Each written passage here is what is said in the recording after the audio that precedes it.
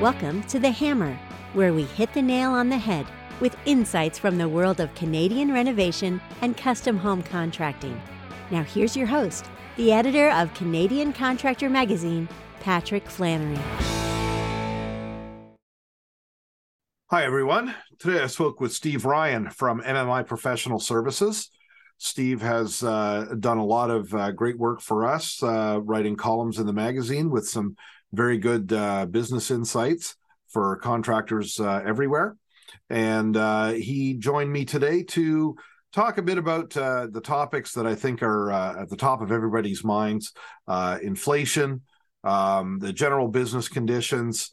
We talked about housing prices, the effects of various moves by governments, the effects of inflation on housing prices, some things that maybe you can do to mitigate the shifting and chaotic price increases that we've been seeing. We also got into labor supply and what we're likely to see with wages. Steve is clear that he's not an economist, but he is a business consultant that has done a lot of good work advising businesses like yours on how to best prepare for things that are coming and things that are going to confront you. And he has some great insights for us on all of these economic matters that will impact you going forward and on into 2023. So please enjoy my conversation with Steve Ryan from MMI Professional Services. Okay, folks, this is fun. I'm here with Steve Ryan from MMI Professional Services, but maybe better known to many of you as a regular columnist in Canadian Contractor magazine. Steve shares his really excellent thoughts on, I'd say, the business side of contracting with all of us several times a year. Steve, thanks so much for joining me on The Hammer today. It's a pleasure, Patrick. Thanks for having me. Yeah, it's great to hear your voice and not just see your printed word, as excellent as that is. Yeah, you may regret it. Sometimes I'm not as concise as I can be. Hey, it's a podcast. Conciseness is not our goal.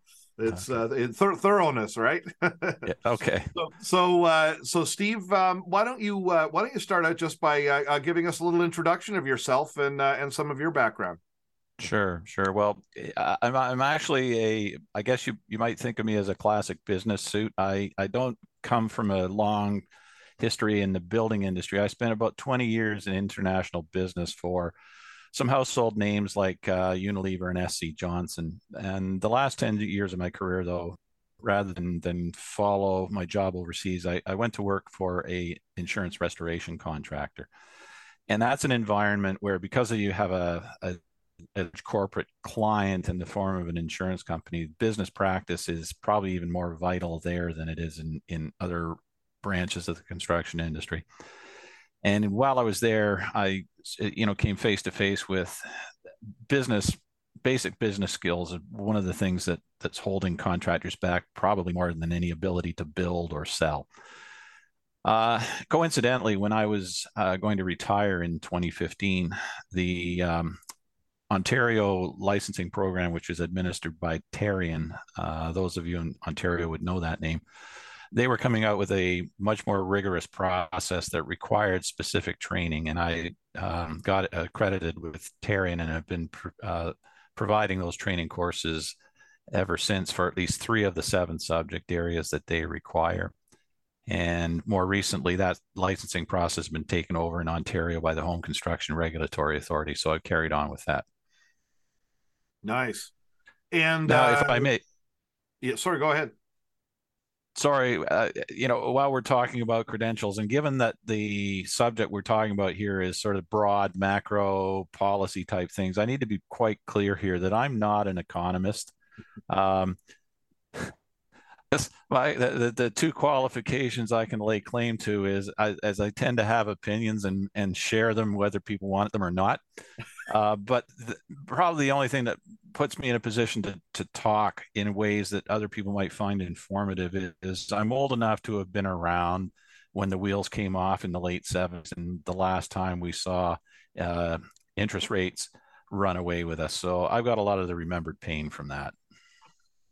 Well, Steve, you also have the qualifications of a magazine editor, because I too am not a economist, and am only too willing to share my opinions about things about which I probably don't know as much as I should. So between the two of us, maybe we'll arrive at something intelligent to say on this. But I know you have something intelligent to say on it, because your last column in our Q4 issue, "What's Up with Inflation," came across to me as having some good insights, and that's why I wanted to have this conversation, because inflation, it's the elephant in the room. The prices are just affecting everybody. It's been the topic of conversation, I think, across the industry for at least the last year now. We seem to be out of the worst of the jumps. You remember last summer, or I should say summer of 2021, when the price of lumber was just out of control, and well, it wasn't only the price; it was that you couldn't get a lot of it for love nor money. OSB was practically impossible to obtain for a while there, and then with that supply choke comes the requisite price jumps. But so we're still seeing, but just these elevated levels of inflation, like you've said, and we haven't dealt with this in 30 years, 40 years. This sort of very extreme inflation. Running into I think the Americans were hitting double digits for a little while there, but certainly up above 5%, 5 and 6%, 9% I've seen. It's a lot more than what we're used to. Maybe give me your perspective on exactly where inflation is at, and what's going on with prices, and specifically if you think that there's a difference between our building material prices and the costs that contractors are seeing, and what the general levels are, or is it pretty much the same? Oh yeah, the inflation is a slightly different beast than a lot of us instinctively think of it. The inflation, we tend to go, what's happened in the last year, and that's how it's reported in the news and things like that. But if it was only about reacting to what's already happened, that wouldn't be so scary. And I guess the jury is still out here on whether we've reached the perilous point where everybody sort of makes their plans going forward on the presumption that prices will continue to rise. And there's that expression a lot of people have heard about, but maybe poorly understood. Inflationary expectations are the real demon. The price rises if prices went up by 10% and we all had to adjust, and then going forward we weren't anticipating further price rises, well, we'd carry on with business as usual with that one sort of blip in the trend line. The concern that we have is that trend line now has shifted up, and everybody's adjusting, expecting things will continue to rise, which means suppliers adjust prices today in anticipation of a price rise in the future. Labor, whether it's unions or just general workers, feel as if they must get more today in anticipation that everything's going to cost them more in the future. So it's that worry about what's coming in the future that makes this such a difficult beast to wrestle into submission. You could feel that shift in the last year, couldn't you? When the supply choke first started in, a lot of talk about transitory nature of it, that sooner or later the suppliers would get their act together, this would clear out, with demand still strong and a lot of money washing around in households, that this would kind of clear out and all be going away. And then over the course of the last year, I think it seemed to occur as you saw it hit more and more different sectors, right? Like it wasn't just this one thing anymore, and this thing, it wasn't just appliances anymore. It wasn't just that. And then when the gas prices went up, I think especially with the Ukraine war at the start of the year, that you could almost feel, couldn't you, this thing setting in, a this is here to stay. Like this is gonna keep happening. Did you sense that? Because I felt like I did. Well, I mean, you could, and I could, and I'm frankly mystified. While I'm not an economist, I'm not beyond throwing stones at them. Yeah. And I'm frankly mystified if we go back to late 2020, early 2021, and for that matter, throughout the entirety of 2021, when the policymakers kept on insisting that they expected this to be that anomaly where following which we would go back to normal. I can understand why they wanted people to feel that way, because if they came out and said, "Oh, we're back to inflation," then we'd all jump on that train and start adjusting prices. So while that might have been the public message you wanted to get out there, they actually seemed to believe it. And if you go back and you look at conditions at the time, you've outlined most of them: shortage of supplies, huge pent up demand, people with money that's been accumulating against their will for a period of time, and just the general unavailability of things. Of course, there was inflation. Of course, there was going to be inflation. Those are all the triggers, and any one of those things can be a trigger when they're all happening at once. It's kind of like, what are you not seeing here? Yeah, and you have to think that had they hit the markets with an interest rate shock right at the start, they might have been able to nip some of that in the bud. Well, it doubly so, because there's I mean, the blunt truth is the reason raising interest rates is used as a tool to fight inflation is it sort of bludgeons people into not wanting to buy things at this rate, tamp down demand. Some will argue that the medicine is worse than the illness, but that's what it's intended to do. So if we go back to 2021, of course, they were all very concerned that we had a fragile economic recovery coming on. But to your point, Patrick, if they had tweaked interest rates at that time and actually reduced the demand that people were exerting on things, that would have hit the very commodities and the very products that weren't available anyways. If you raise interest rates, people back off wanting to buy a car, people back off wanting to buy appliances and all the things that were backed up at the ports on the Pacific coast. Why wouldn't we want to tamp down demand on those things? Because they're not in the stores anyways.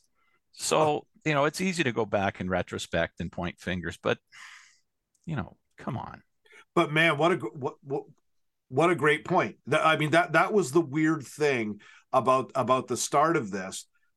I saw an economist, but an actual economist, earlier this year at I think it was the OCS, Ontario Construction Secretariat Conference, and he was saying that the thing about inflation is it's really, really hard to stop once it gets going, and and apparently it's really, really hard to get going if it has been stopped, and you could see that that tension. It was only because the demand was so strong and people had all this money and you couldn't get stuff no matter how much you wanted it, right? So yeah, to your point, if you had watered down the demand just a little bit and just slowed things down a little bit, you might have avoided the impact actually hitting prices. Maybe. Well, now I kind of suspect, and this is lays right on top of the subject we're most concerned with here. I kind of suspect that the part of the economy they were most hesitant to try and pour water on was construction, particularly housing. Now, I don't think anyone particularly wanted the run up in prices to happen that did, but what they did not want to see was people becoming even less able to buy houses because mortgage rates would be going up. So I suppose I get that part.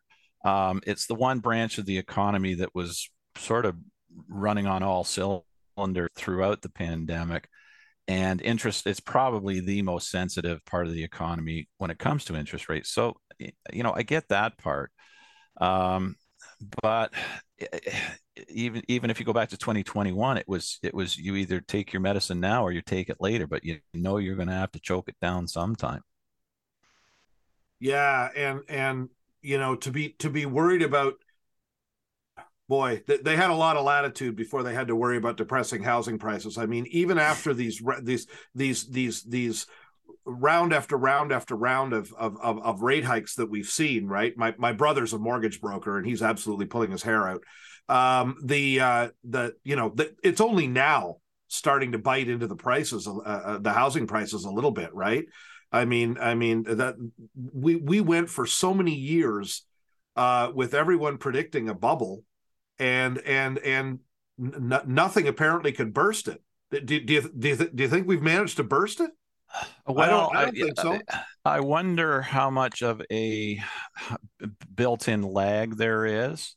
Mm, If in 2021 there were perhaps 200,000 new residences in process in the year 2021.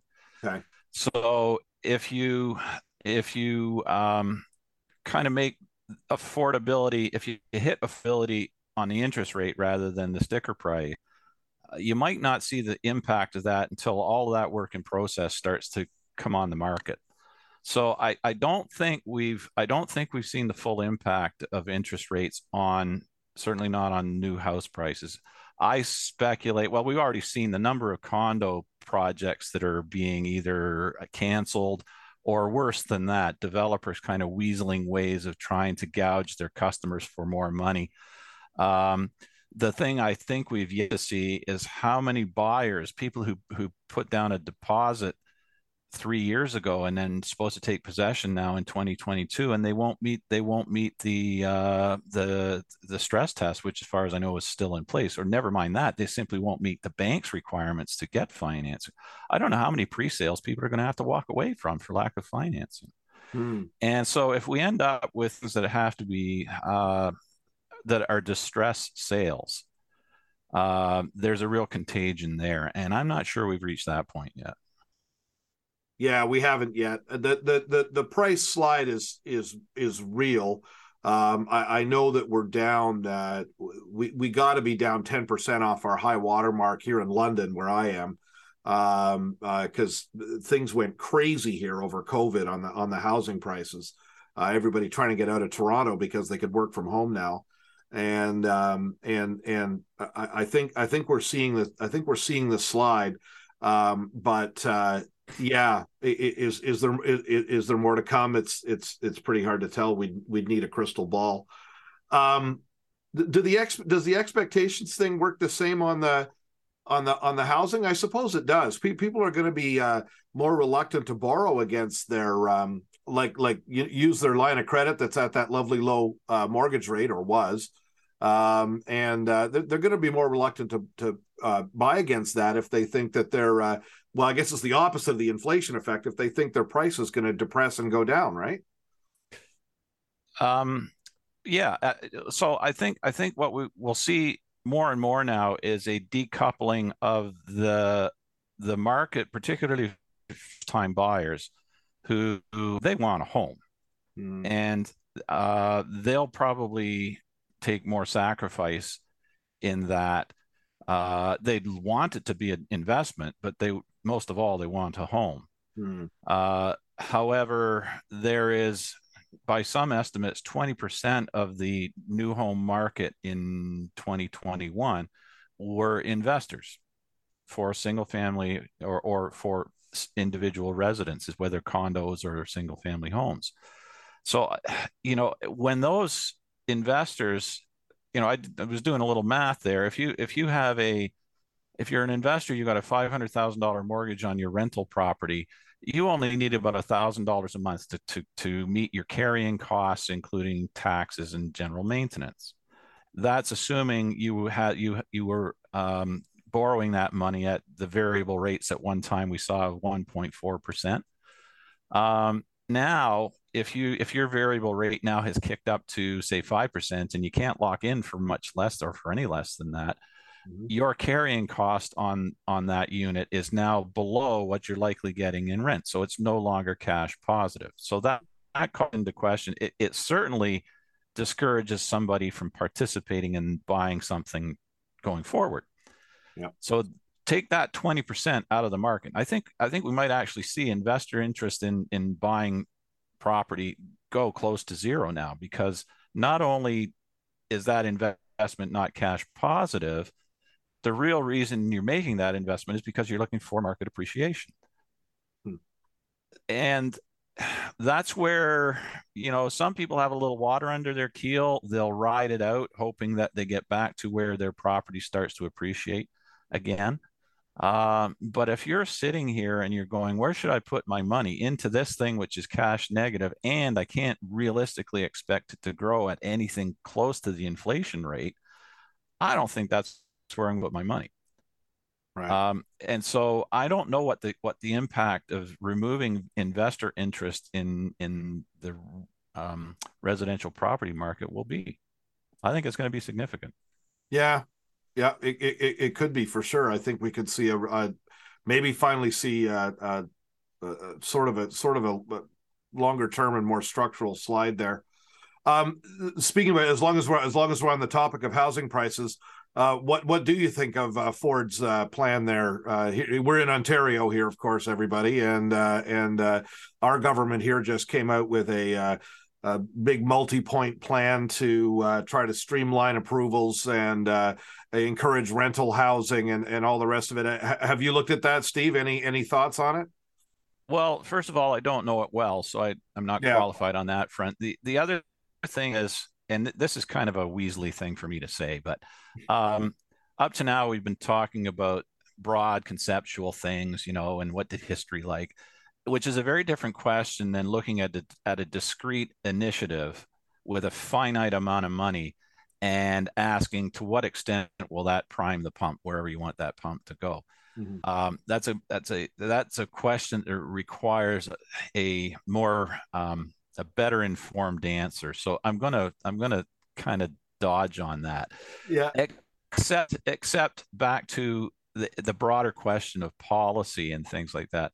I think government, rather than trying to, I don't know, buy certain things and then make that certain thing that they bought available to a discrete number of people, I think they would be better off in changing the foundation on which the industry works. And I think I would rather see them make entry-level homes more affordable by driving down development costs dramatically and possibly being much more generous with an HST rebate.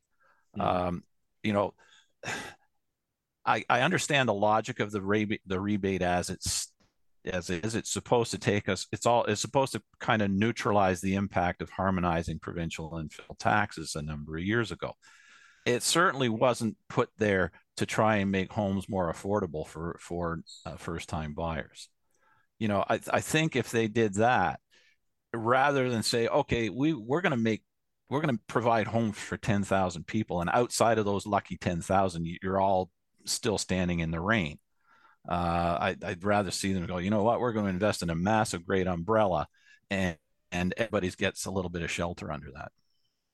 Yeah, I couldn't agree more. Our friend Casey Edge out in Victoria wrote a column about that a little while ago. Talking about the effect of if you have more development going on where the market wants it, right, which is higher up on the chain, the absolutely logical effect is that as people move out of their lower income housing and move into the higher income stuff, which is the natural progression of people's lives, the lower income stuff frees up. If I can interrupt you there, yeah, Patrick, because this goes back to my commentary about investor participation in the market. I think that's a grossly understated driver of property price inflation. How many people do you know who've moved up, but they hung on to the house they vacated? I would say almost everybody I know who's bought a home in the last 5 years still owns the home that they vacated, as long as they're still living in that area, Really? because it costs so little to hang on to it. Oh I've yeah. got I've got a $500,000 condo, and now I'm going to move into $1.5 million house. Well, instead of selling the condo and putting down a nice down payment, I get a high ratio mortgage, which for some unfathomable reason costs less than somebody who puts up a full down payment. And it's cost me next to nothing to hang on to the house I just vacated. Yes. Common for We that. may, That's right. Yep. Less common out here, but yeah, that's I know that goes on a lot. And yeah, everybody in the GTA, I know, yeah, they would definitely hold the other place and rent it or something and do something else with it. Yes. it's That's and the phenomenon, I think, is most prevalent right where we need more housing stock, which is entry level homes. yeah. Yeah, absolutely. And that's yeah, just I think that if they could just unblock the bottleneck at the other end, and of course, to some people that smacks as, oh, you're just, throwing flowers at the feet of rich people, but the stock has got to clear up somehow, and I don't think, like you say, building 10,000 affordable units with government money, and then giving it, yeah, the lucky few get it, but they'll never be enough. You Yeah, need the yeah. market to find the solution. And I think the obstacle to policy decisions like making taxation work better for entry level homes.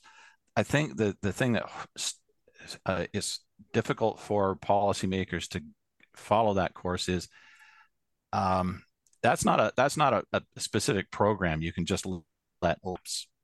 If you Right. change the tax code, you're not going to get away with saying, "Oh, that one lapsed. We're not refunding that." You change Yeah. the tax code, you don't get to put the tax back on, having a bit of a war on your hands. So I think they're very reluctant to tinker with that, Yeah.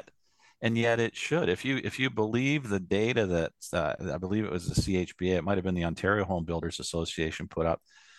They did a calculation of what the tax and fee burden is on a new home, and Mm-hmm. they did it for various areas around the Golden Horseshoe in Ontario, and it was hundreds of thousands of dollars. Mm-hmm. Affordability is squarely in the hands of government. They Yeah. just stopped taking so much of it. Well, for what it's worth, the CHBA and the Niagara Builders and ResCon all seem thrilled with Ford's idea. Mm-hmm. I think because a lot of it is going at that regulatory level, and then I'm a little bit.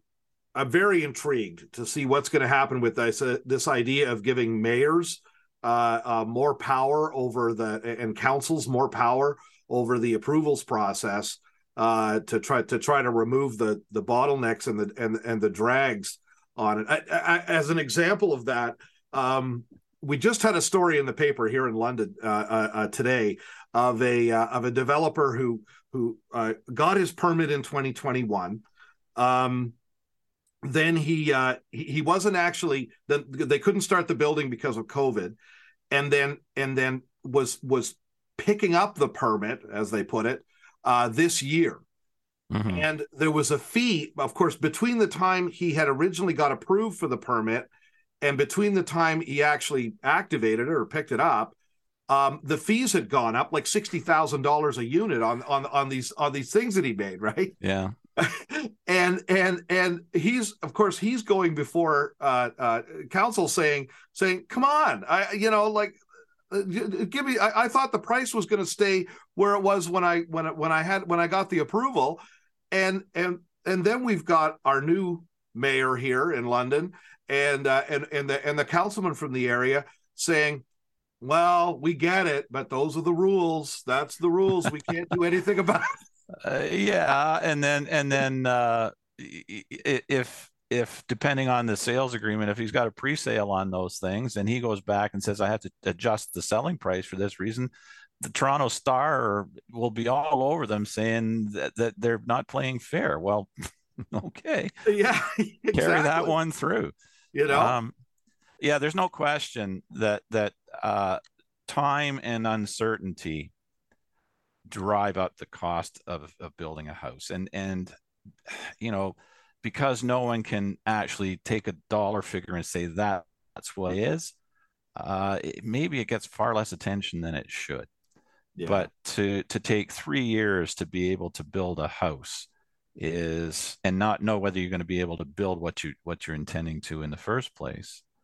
Now, there is I've got a bit of a split personality over this, because I live in a neighborhood that is being grossly revised through infill housing.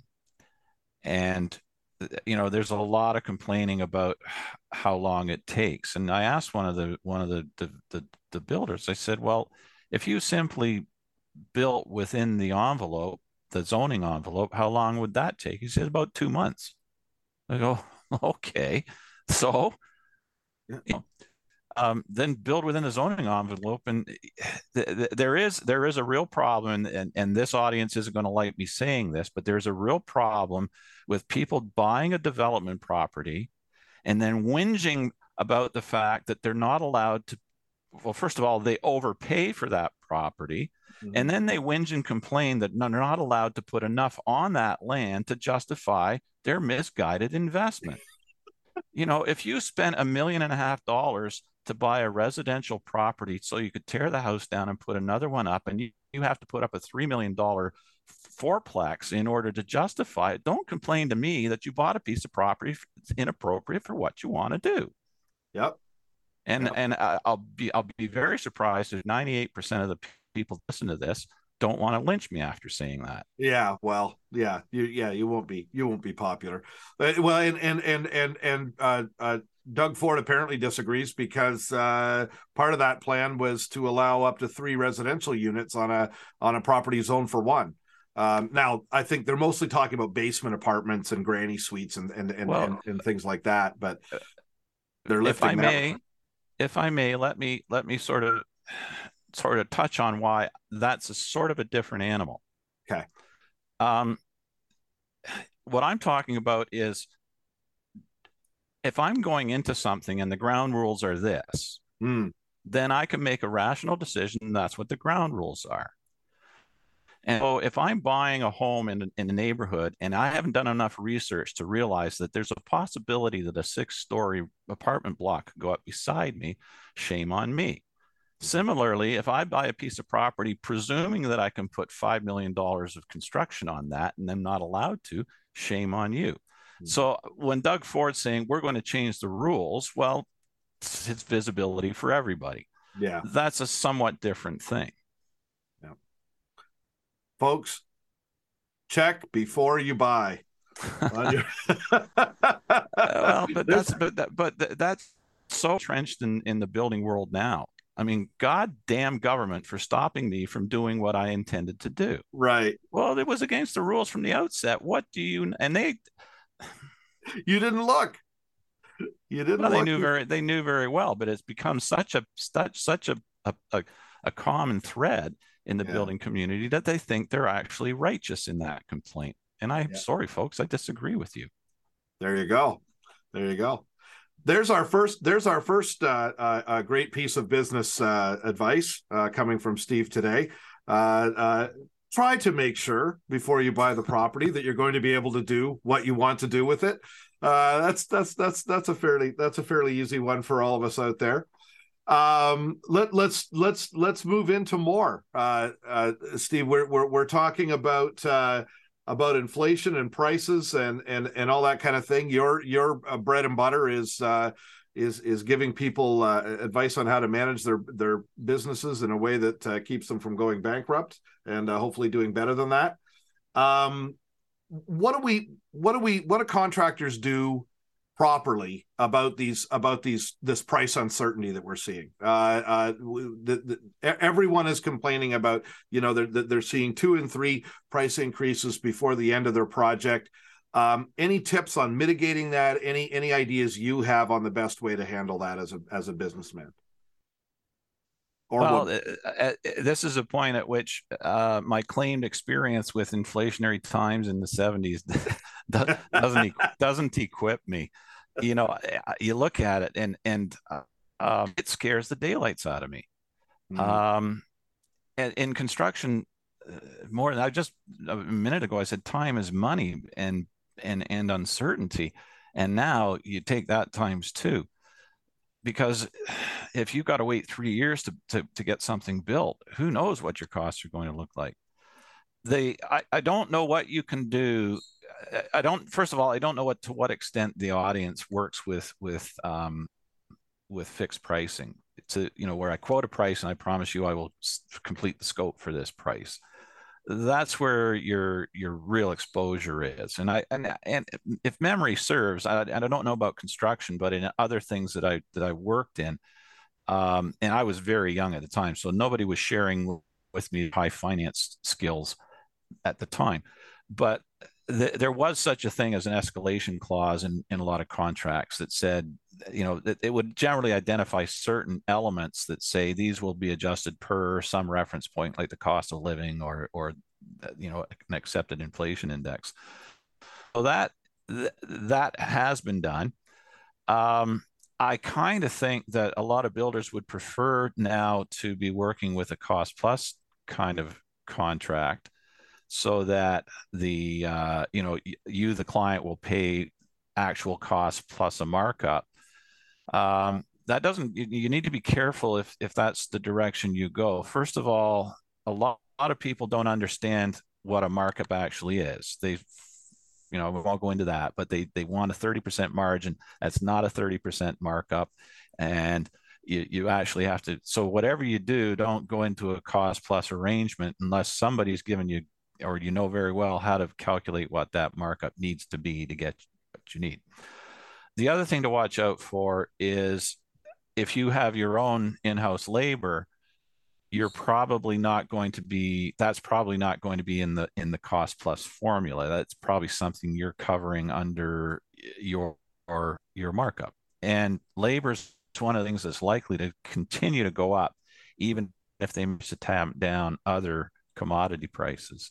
So even at that, you haven't shielded yourself from inflation. I don't know that there's any great sophisticated, clever ways to do this. This is why inflation scares the daylights out of people. Yeah, we only have blunt instruments. Yeah, absolutely. There doesn't seem to be any way to really protect yourself and really sort of hedge. It's like you need a hedge somehow. In another conversation, you had mentioned the idea of inventorying, buying things and inventorying them, so at least you've locked in your price. Which, again, you have to be careful to do the math correctly, because if you buy, let's say, $100,000 worth of lumber, right, and you put it into stock, well, where's the $100,000 coming from? You're going to be paying some kind of interest on that. And is the interest on that going to be any less than the possible escalation in costs if you buy it as did? So I'm not sure yet. Like I say, you do the math and you figure it out. The real potential for buying things and putting them into inventory is you may be able to go more directly to the supplier. In best case scenario, you go directly to the mill and you buy your lumber by the truckload, in which case I'm sure you save a great deal of money. The savings is on the invoice price, not so much in that it's in protecting you from future inflation. And there are builders that do that, and I envy them. But you have to be a pretty substantial builder to be able to buy things by the truckload. Yeah, you've got to have deep pockets, and whenever you engage in speculation, you can really only do it to the extent that you can afford to lose. So that's I guess that's how it has to be assessed, and you have to look at the depth of your pockets and your ability to miss your bet, and yeah, put some money the on it, because you don't know, especially these days. The interest rates themselves are unpredictable. I mean, we don't know what the Bank of Canada is going to do next. Sure they are. Sure they are. So you don't even know that. One comment you made, and I think we touched on this, but let's look at it in a little more depth. One comment you made in the column was that inflation could sort of ironically mean a drop in house prices. That seems counterintuitive, doesn't it? Explain to me your thinking on that, and what we should know about that. Well, I suppose it comes back to the sort of policy level objective of rising interest rates is supposed to tamp down demand. Mm-hmm. And so if you look at where interest rates are likely to impact demand, it's hard to choose anything more subject to that than a house. In other words, rising interest rates are probably going to have a bigger impact on the demand for houses than they will on almost anything else. Right. Now, I don't know how much that's going to, we have so much pent up demand for at least first time entry level homes. I don't know how much it's true for that demographic. And if it is true, it's for the worst possible reason. Driving down demand for houses means you're denying somebody a place to live. Mm-hmm. If you drive down demand for cars or televisions or refrigerators, you're just demanding that people carry on with the rust bucket they've been driving for a little while. Mm-hmm. So, but having said that, it's hard to imagine any other item out there that's going to be more subjected to that. For that simple reason, I think that's where it will have an impact on housing. People basically, well, the corollary, the reverse of that is to a large extent what drove up the price of houses. People can, they focus on the carrying cost of a house. Right. And the real estate industry has been driving that into people's heads for 2 decades now. Don't worry about the sticker price because the carrying cost is within your means. All right, well, that formula still applies today. So the sticker price has to be lower. By that logic, it has to be lower because you're buying according to your ability to carry it. And if, people that were working with a variable interest rate, they've seen their interest rate double and almost triple. Yeah. Ours has. Yeah. Yep. It's been a huge jump for sure, and it's going to depress demand. I mean, they're going to get the recession that they're after. I think in 2023, and I'm not actually saying that as a criticism. That's how you get inflation under control, is you basically generate a recession. I don't think there's any other way to do it. Well, I think you're right there, Patrick. If you look at where inflation is hitting hardest right now, it's not in discretionary spending. It's hitting in groceries. It's hitting on accommodations. Mm-hmm. It's not. I mean, do any of us know if it costs more to go to Cuba this year than it did last year? I don't know. That's maybe not where it's hitting the hardest. It's hitting in the hardest you simply can't live without. So it's. Well, yeah. I think the real trigger that made this start to feel, and now, I was a kid in the 70s, but I was still around. I was becoming somewhat aware in the 80s, and the inflation was still pretty high, and certainly the interest rates were high for a long part of that. But where it started to feel or sound more like that was when the Ukraine war broke out and the gas prices really spiked again. And to your point, like when the inflation starts to hit the real necessities and oil and gas particularly, that just seems to drive everything and put you into that situation where, yeah, I can't afford everything that I would like because my necessities are now that much higher, right? Yeah, well, I mean, if people have to make those difficult choices, that's Mm-hmm. painful enough. But remember, there are people who don't even have the luxury of that choice. I Yeah. mean, recessions, in a sort of humanistic sort of way, um, inflation hits everybody. So the rich, the poor, we all, some of it means more than others, but everybody gets tagged with it a little bit. Mm-hmm.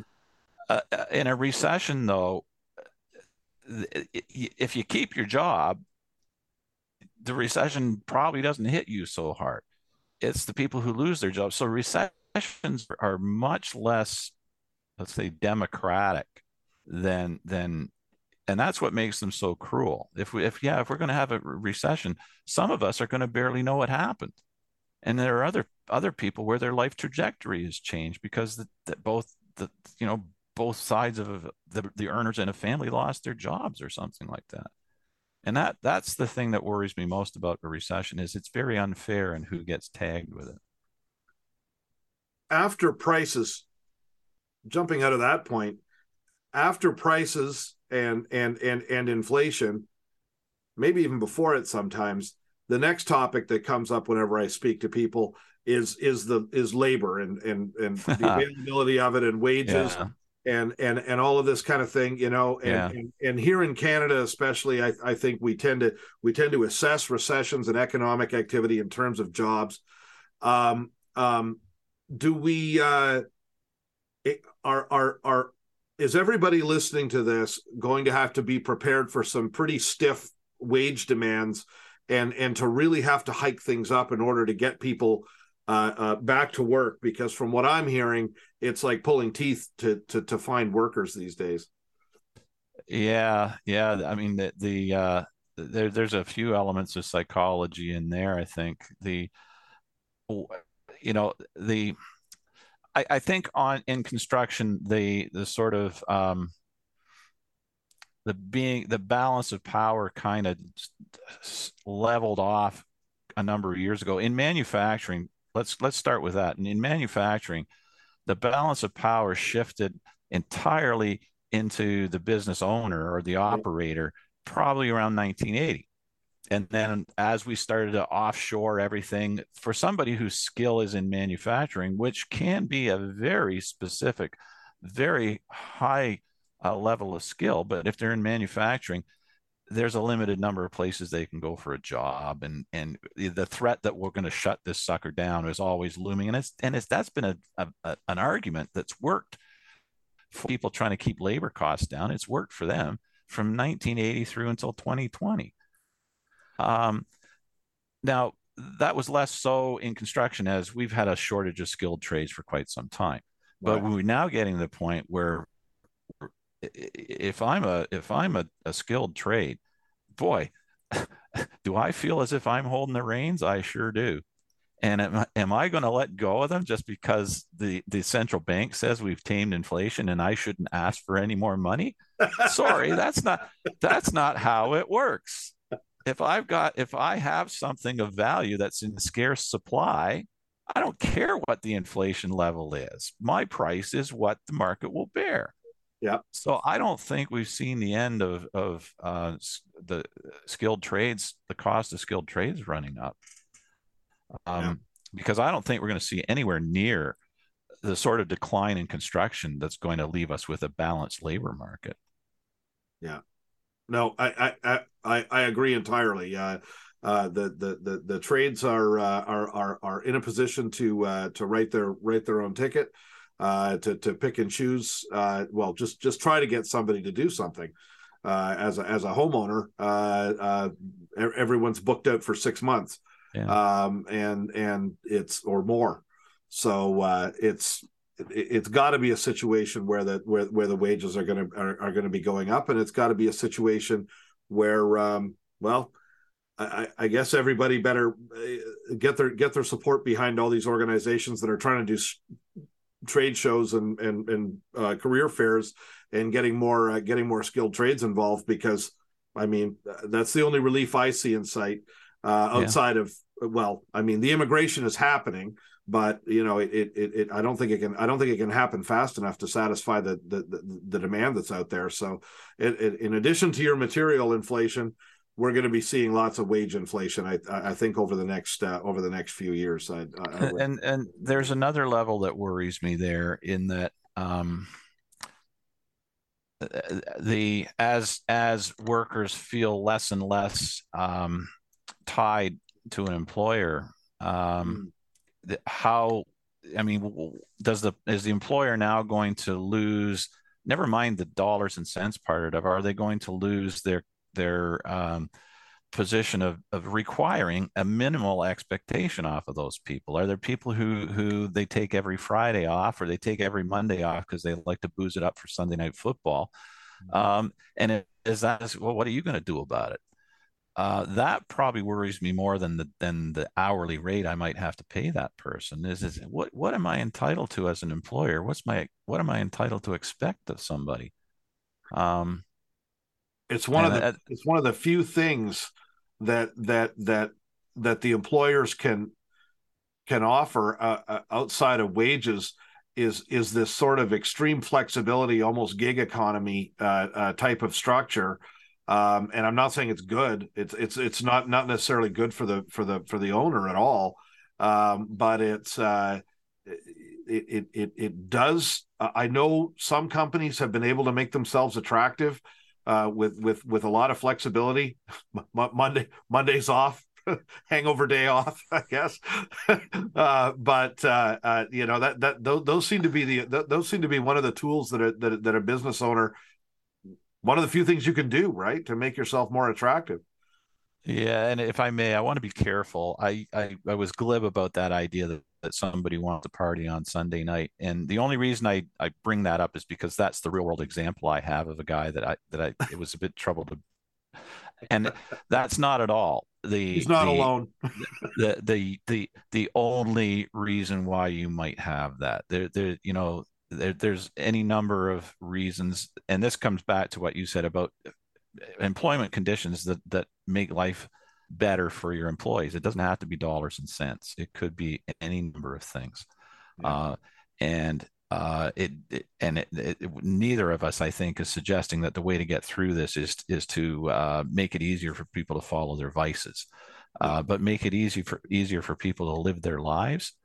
There's a lot you can do there.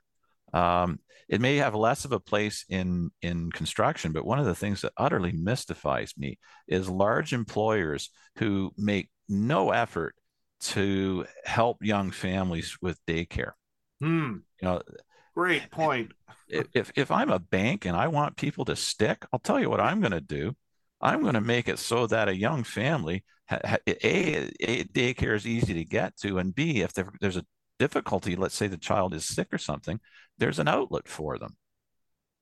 And that doesn't, that's not an example that plays to at least to owner operator level construction companies. You have a daycare policy. You don't have enough employees for that to work, but there are other things you can do, and a little imagination can go a long way. Why not, right? I mean, if you can find some way to assist employees, even as a small operator, with that, maybe someone who runs a daycare, and you can get them spots there. I don't know, something. There's certainly things you can do. I mean, there's got to be something, and it's. I think that the point to me is that in a situation where everyone is struggling for labor and how do we retain people, I speak to companies all the time that don't pay their employees any more than anybody else, really. They pay them fairly. They're not low paid, but they pay them fairly. And in this environment, they're able to retain people for years and years and years. And these people are fending off offers and not going anywhere else. Yeah, because of the treatment they got. Yeah, and it sounds, everybody likes to think it all boils down to dollars and cents and what have you done for me lately. Actually, not so much. There was a National Post article this morning. There was a National Post article just the other day. It was talking about female managers and that they tended to praise the employees more, and this was leading to these greater retention rates. Yeah, just saying, good job. Yeah. Yeah, it's a skill set that a lot of I was going to say a lot of owner operators should start to develop, but you know what? It's true of everybody. It's it is. Skills every company, every manager needs to give some thought to. Well, we've gone very far afield from the initial inflation discussion, although it's all tied together. It's all wrapped together. We're giving people some ideas, some things to talk about. Hopefully, definitely get your feedback in. Steve, this has gone well. Let's let people know where maybe they can find you if they want to reach out and share their thoughts. You've got a website out there? Sure enough, it's MMIProServices.com. Yeah. And you can reach me at Steve Ryan at MMIProServices.com. There it is. Love to have the dialogue. I love to hear what people have to say. Yeah, absolutely. Well, listen, Steve, I want to thank you very much for sharing your thoughts today. Great conversation, and we'll do this again soon. It's been fun. I'd like to. Thanks, Patrick. Thanks for listening to The Hammer. You can find episodes online at CanadianContractor.com or subscribe on your favorite podcasting service. The Hammer is presented by Canadian Contractor magazine.